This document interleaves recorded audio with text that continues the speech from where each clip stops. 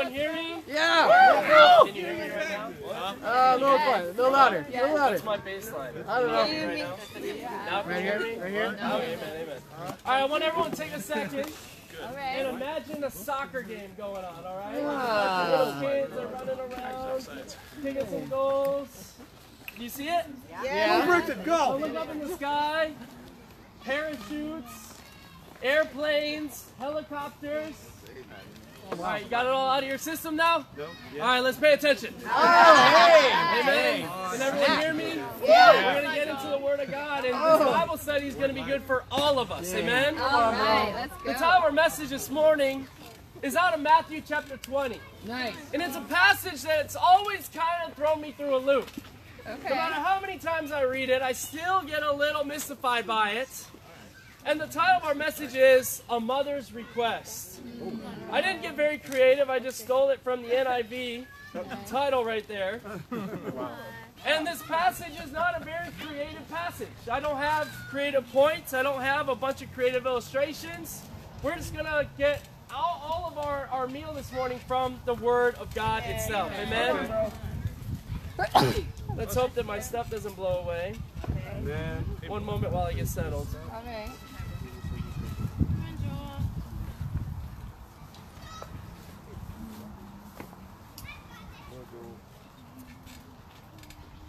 Amen. I want to look at this passage today because I believe that not all of us fully understand this passage. And yet this is a passage that really is going to change your life. And I believe that every word of God, if we fully understand it, has the ability to change your life. Yeah, bro, come on. And so we're going to dig in, and I hope that you're ready to take notes and learn from the Word of God today. Come on. In Matthew chapter 20, we read a very important passage in the ministry of Jesus. And it starts off here in verse 20. Then the mother of Zebedee's sons came to Jesus with her sons, and kneeling down, asked a favor of him. "What is it you want?" he asked. She said, "Grant that one of these two sons of mine may sit at your right and the other at your left in your kingdom." "You don't know what you are asking," Jesus said to them. "Can you drink the cup I'm going to drink?" "We can," they answered. Jesus said to them, "You will indeed drink from my cup, but to sit at my right or left is not for me to grant. These places belong to those for whom they have been prepared by my Father." When the 10 heard about this, they were indignant with the two brothers.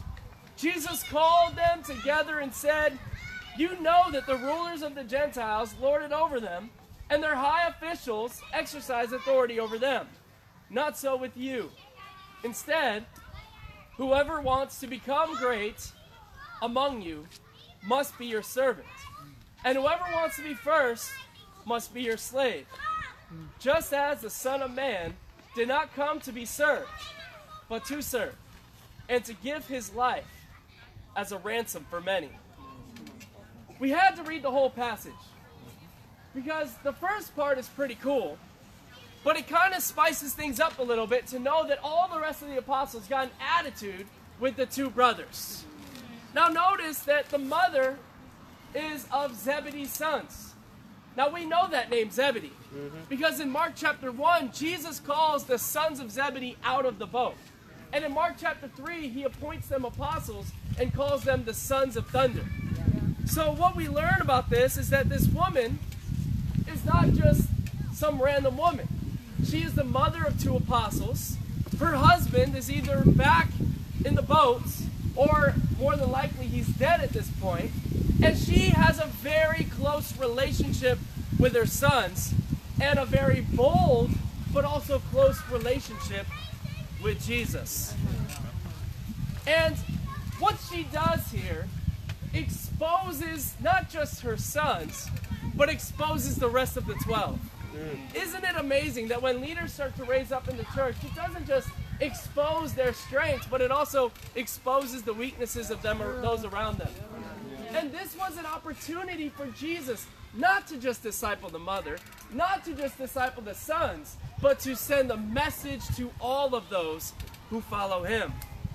I love this passage, and it always kind of blows me away that Jesus never said no. Isn't that amazing? Sometimes we don't ask Jesus things because we're afraid he's going to say no. Sometimes he doesn't say no. Now, he didn't say yes either. But he didn't say no. He left the door open. He says you can request whatever you want. I'm not saying I'm going to give you everything you want, but you can ask for whatever you want. You know that Mama Zebedee here, you know she didn't get any advice about this conversation. I mean, you know that she did not go to Jesus' mother or the mother of some of the other guys and say, hey, so I have this request for Jesus. I want to see if my sons could potentially sit at his right and his left. How would you approach the situation? I mean, she just wakes up one morning, grabs her two boys out of bed and says, we're going to go have a conversation with Jesus. Wow. Now she gets on her knees, okay? She shows some humility right here. But she gets on her knees. She's showing some reverence to Jesus. And she says, you see my two boys? I want them to sit at your right and your left. And Jesus doesn't respond to the mom. Jesus responds to them. I mean, she knows that this is not just coming from mom. He kind of looks back at the boys and goes, can you guys drink the cup?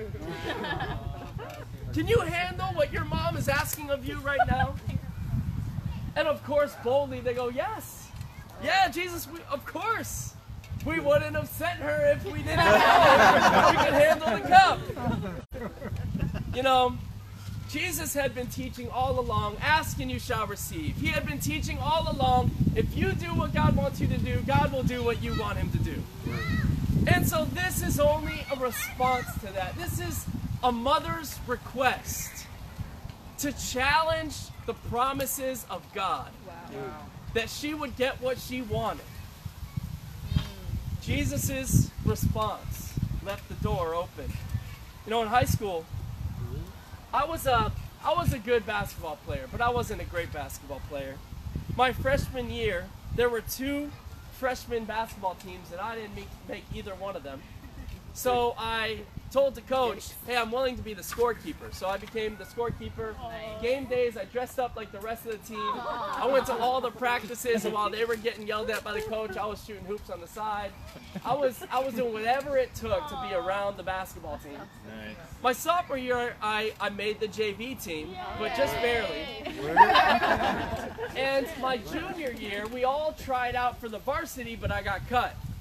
So I went out and I joined this other basketball league and played with a bunch of freshmen and sophomores.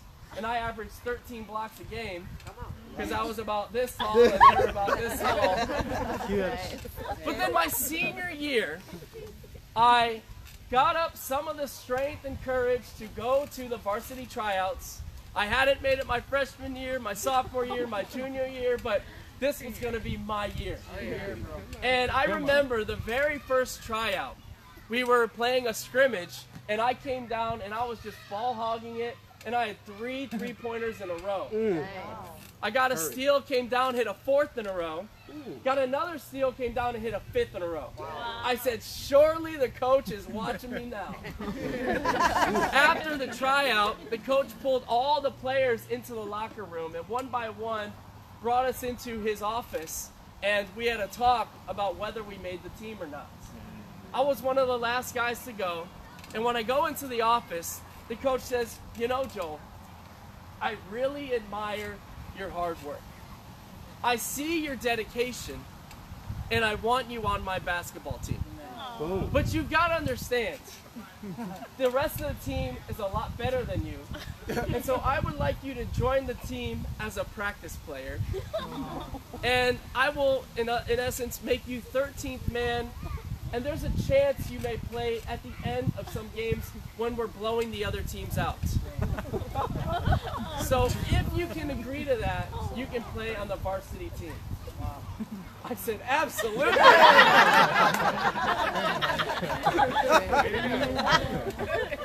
The season started. I played very hard. I worked my way up from 13th man to 6th man coming off. I was playing about 15 minutes a game. But the coach would not give me a starting spot. And my mom, she came to one of the games early. And she said, Coach Wilcox, my son works very hard.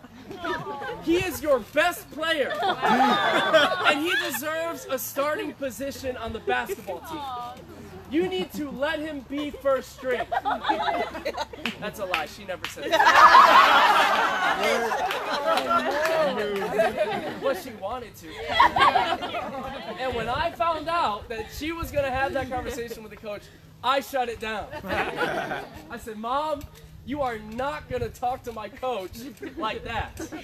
I don't want you to make any requests. If I get a spot on the starting string, I want to earn it. I shut it down. James and John didn't shut it down. They knew what Mama was going to do that morning. They knew the conversation that Mom was going to have with Jesus. Come on, bro. And they didn't shut it down. There was something inside of them that wanted to be great, that wanted to do great, that wanted to sit at the right and the left hand of Jesus. And they didn't stop their mom. You know, after reading this story, you kind of understand why Jesus in Mark 3 calls them the sons of thunder. You kind of see where they get the thunder from. You know, we do have a debt to our families for how they raise us and who they raise us to become. It's true. And we need to have a profound respect for the men and the women that we become in thanks to the family that God had provided to us at a young age. Come on, bro. But either way, whether this is a story to James and John, or to Simon and Andrew, or to one of the other apostles that you couldn't even name right now, this was a lesson for all of the apostles to want to be great. Yeah. You know, Jesus wants us to be ambitious, Yes. but even more than that, he wants us to want to be great. Yeah. And the question comes, can you drink the cup? Can you drink the cup? Now this could be the cup of persecution. Most people would say that it is. There are a lot of sermons out there that get creative and give you different kinds of cups. We're going to stick to the scriptures this morning and talk about 3 cups that Jesus makes very plain we need to be willing to drink if we're going to follow him and be great disciples. Yeah. You know, the first one comes from the end of the passage. As Jesus says in verse 28, the Son of Man did not come to be served, but to serve and give his life as a ransom for many. Yeah. The first cup that we need to drink as disciples is the cup of responsibility. Come on, bro. Look over in Romans chapter 1. All right. You know, Paul grew up Jewish, an expert in the law, becomes a Christian in Acts chapter 9, and immediately fell to debt to all of those around him. And he writes in Romans chapter 1 and verse 14, he says, I am obligated both to Greeks and non-Greeks, both to the wise and the foolish. That is why I'm so eager to preach the gospel also to you who are in Rome. Yeah. You see, Paul felt obligated, not to God, Yeah. but to man, to preach the gospel. And you go, well, Paul, it's unspiritual. We need to only be out to be obligated to God.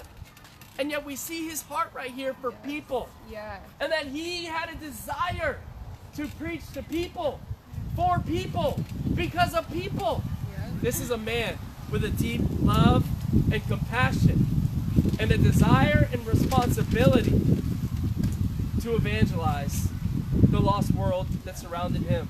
Good. Do you have a pit in your stomach when you're surrounded by the lost? You see, Paul did. Yeah. Paul felt anguish day and night. He had sleepless nights. The Bible says that he felt pressure of the concern for all the churches in 2 Corinthians chapter 11. Can you drink the cup of responsibility? I believe in this quote. The world is the way the world is because the church is the way the church is. Now, when I said the world is the way the world is, you didn't get a sense of joy and awesomeness from the world and the news. You got a sense of darkness and lostness from the world that surrounds us. Yep. Why is the world the way the world is? Because the church is the way the church is. We are not preaching the gospel the way that Christians ought to preach the gospel. You think the world would look the way it is if Jesus Christ himself had been alive and preaching over all these years? You think he wouldn't have made an impact by now? The world is the way the world is because the church is the way the church is. Come on, Joel. Paul continues in verse 16. He says, I'm not ashamed of the gospel because it is the power of God for the salvation of everyone who believes. You see, Paul took full responsibility for preaching the gospel to man, to woman, to high, to low, to old, to young, to foolish, to wise.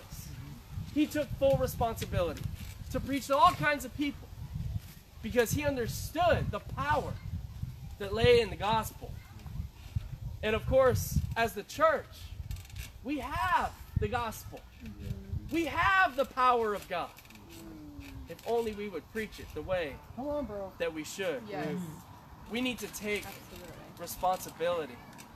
You know, whenever you raise up a new Bible Talk leader in the church, you always kind of wonder how long it's going to take for them to start to feel that sort of responsibility. You know, for a while they kind of want to be held by the hand and told what to do and told what to do their discussions on and, you know, told, steps A through Z in order to really make their Bible Talk successful. And you wonder, how long is it going to take for this leader to really take responsibility for his charge given to him by God? And I've just been so proud of a dear brother to all of us, Anthony Melbrick. Because when Anthony moved here, he was a fall away. He had left the Lord. He had abandoned God in his heart. And he came here for restoration. And he came and immediately started giving his heart. He got restored in his heart. And then he started getting dreams and vision for how God could use him in the kingdom. And just a couple months ago, he became a Bible Talk leader at the University of Washington. And I was so impressed. I was so impressed by his heart to immediately just take responsibility for the University of Washington. And go after leading a Bible Talk, which of course is not just the discussion that lasts for 15, 20 minutes, but it's the responsibility of the souls to be evangelistic, to go out and meet new people, and to build God's kingdom. There's not a week that goes by that Anthony doesn't reach out to me, ask to hang out, seeking advice, looking for direction. He wants to see great things happen at the University of Washington. But you know, I don't think this came from a selfish ambition to be great. This came from a heart to serve. And that is why the Lord is lifting him up to do great. He's drinking the cup of responsibility. Come on, man. If you look back in Matthew chapter 20, Come on, Joel. Jesus simply asked the question, can you drink the cup? Because he knows in just a few chapters, in just a few days, all of his disciples, the women, the men, and the apostles would completely abandon him. So he had to ask the question. The second cup that we need to drink is the cup of rejection. You know, servants in their day were rejected by society. They were the bottom of society. These were the people that did the dirtiest jobs. And Jesus says, unless you become a servant, unless you become a slave, you will not do great things in the kingdom of God. We, as servants of Christ, need to make our best friend the towel. Our best friend needs to be the towel. We need to be known as servants, as those who've been called by Jesus to lay down our lives and serve those around us. Amen. You know, we we do want to be great, but often we want to do it without responsibility and without rejection. And you need to be used to being a slave and to being rejected by society to be a great disciple of Jesus Christ. Yeah. And the question comes, are you serving? We think we're serving. We think we're serving people. We think we're giving to people. We think we're being out of ourselves. We think our roommates like us and our landlord likes us. We think that we're serving. But the question isn't, do you think you're serving? Do the people you're serving feel like you're serving? Yeah. You know, last night we went out to dinner with Lori and Peter, Courtney and I, and you know, we were hanging out, having a good time, and I mean, our server just forgot everything. I mean, she messed up the drinks right off the bat, and we said, okay, man, we'll overlook it. Maybe, you know, we'll have the great run. She forgot the refills. She forgot to even put the order for Lori's meal in. I mean, she just completely forgot. She blanked. It was her last day on the job. And she said, you know what, tomorrow or next week, I'm going to start working as a 5th grade teacher. I don't even really want to be here right now. And it was evident by her attitude. It was evident by her heart to serve. And so often, we don't give our hearts to serve those around us because we're checked out. We're thinking about something else. Rather than having the heart of Jesus to just get down on our knees and serve those people in front of us. Come on. We need to ask ourselves, do we have the heart to serve? But of course, do those around us feel served by us? Look over in Galatians chapter 5. In Galatians 5, Paul touches on this as well. In verse 13, he says, you, my brothers, were called to be free, but do not use your freedom to indulge in the sinful nature. Rather, serve one another in love. You know, it's not enough to just go through the motions and to take care of people. But Paul says you've got to do it in love. You've got to take your freedom from Christ and in love serve those around us. Look over in Hebrews chapter 6. Come on, bro. Why do we not serve? Because we're afraid of rejection. It hurts when people don't show appreciation. It hurts when people don't show reciprocation. It hurts to feel rejected. And in Hebrews chapter 6, in verse 10, the writer of Hebrews says, God is not unjust. He will not forget your work and the love you have shown him as you have helped his people and continue to help them. You know, the author right here gives us some great encouragement as he says, as you serve God's people, you serve God. And God will not forget your work, and God will not forget your love. Isn't that awesome? Yeah, bro. You know, Jesus to the Pharisees in Matthew chapter 23, he's in the middle of rebuking them for everything they're doing wrong.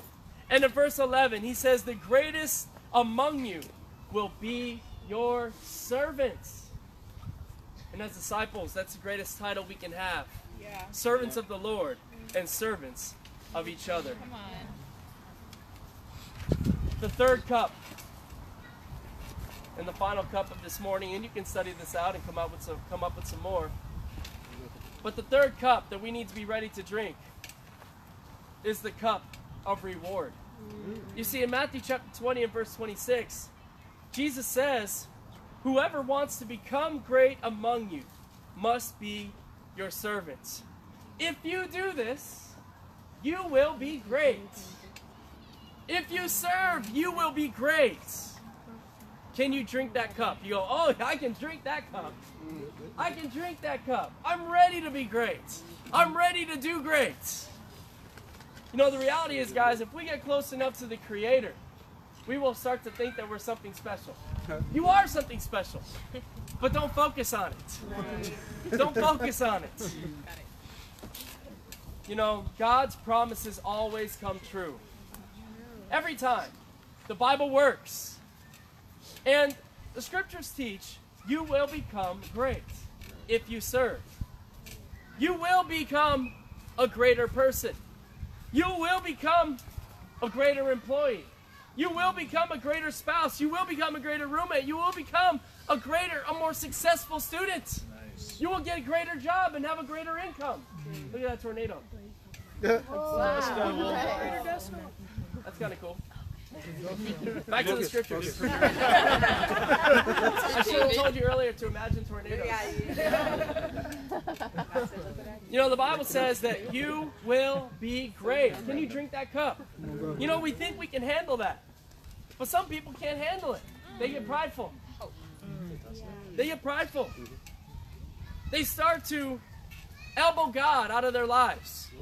Their faith is no longer in God, but their faith is in themselves, in their own skill and their own talents. That's why reward is a cup. You know, Jesus says that he would be lifted up to glory. And if we stay faithful, we will too. But this is why leaders fall away.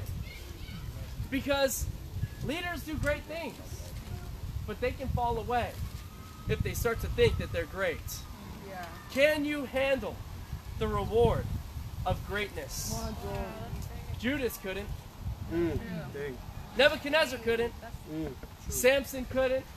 Solomon, Saul, so many New Testament heroes in the faith could not handle the cup of greatness, could not handle the reward of God.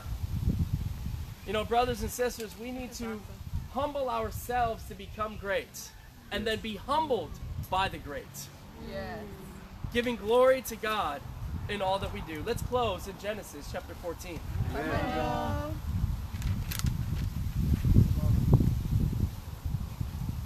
In Genesis chapter 14, Abraham does a great thing. He takes his army and he goes out and he rescues his nephew Lot from the enemy. And they get the plunder and they get the money and they get the food and life is good. And on their way back, kings are coming out to Abram. And they're saying, wow, great job. That was incredible. God is blessing you. And one man comes out, his name's Melchizedek. And Melchizedek is the priest of the Lord Almighty from Salem, which would later be called Jerusalem. And he comes on out and he tells Abram, blessed be Abram by God Most High, creator of heaven and earth. And blessed be God Most High, who delivered your enemies into your hands. At the end of verse 20, it says, then Abram gave him a tenth of everything. You know, when Abram started to realize the greatness that God was lifting him up to, all he could do was give to God what was God's. That's right. He says, wow, the kingdom is great. The promises of God are great. Serving God is great. All these blessings are great. But what good is it if I don't show my appreciation by giving 10% of all I have back to God? It's the least I can do. And truly that's the heart of every disciple that is blessed by God.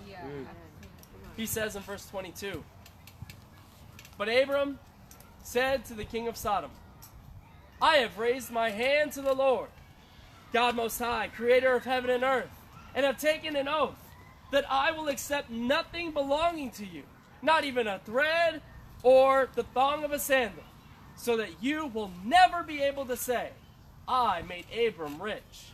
I will accept nothing but what my men have eaten and the share that belongs to the men who went with me, to Aner, Eshcol, and Mamre. Let them have their share.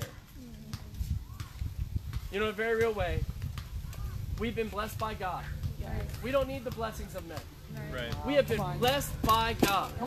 We have everything that we need right here in the kingdom of God. Philippians 4:19. Right. We've even been given everything that we need. We've got family. We've got friends. We've got shelter. We've got food. We need to now take that message, that good news, that gospel to the lost around us. We've been blessed by God. And we need to understand that God has blessed us in a great way. In fact, in chapter 15 and verse 1, it says, after this, the word of the Lord came to Abram in a vision. Do not be afraid, Abram. I am your shield, your very great reward. Come on. The key verse right here is after this. After he had rescued his nephew. After he had served the lost. After he had done great. After the kings blessed him. after he gave a tenth to the priest Melchizedek.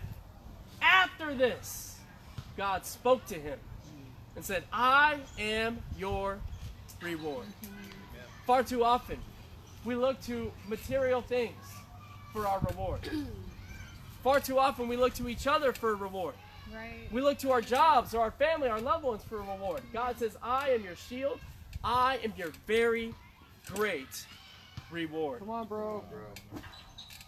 Brothers and sisters, as we've been blessed by God, let us give to God what is God's. Amen. But also, let us remember what our reward really is. Right. And that is God himself. Make Come the on, bro. request to be great in the kingdom of God. Wow. Amen.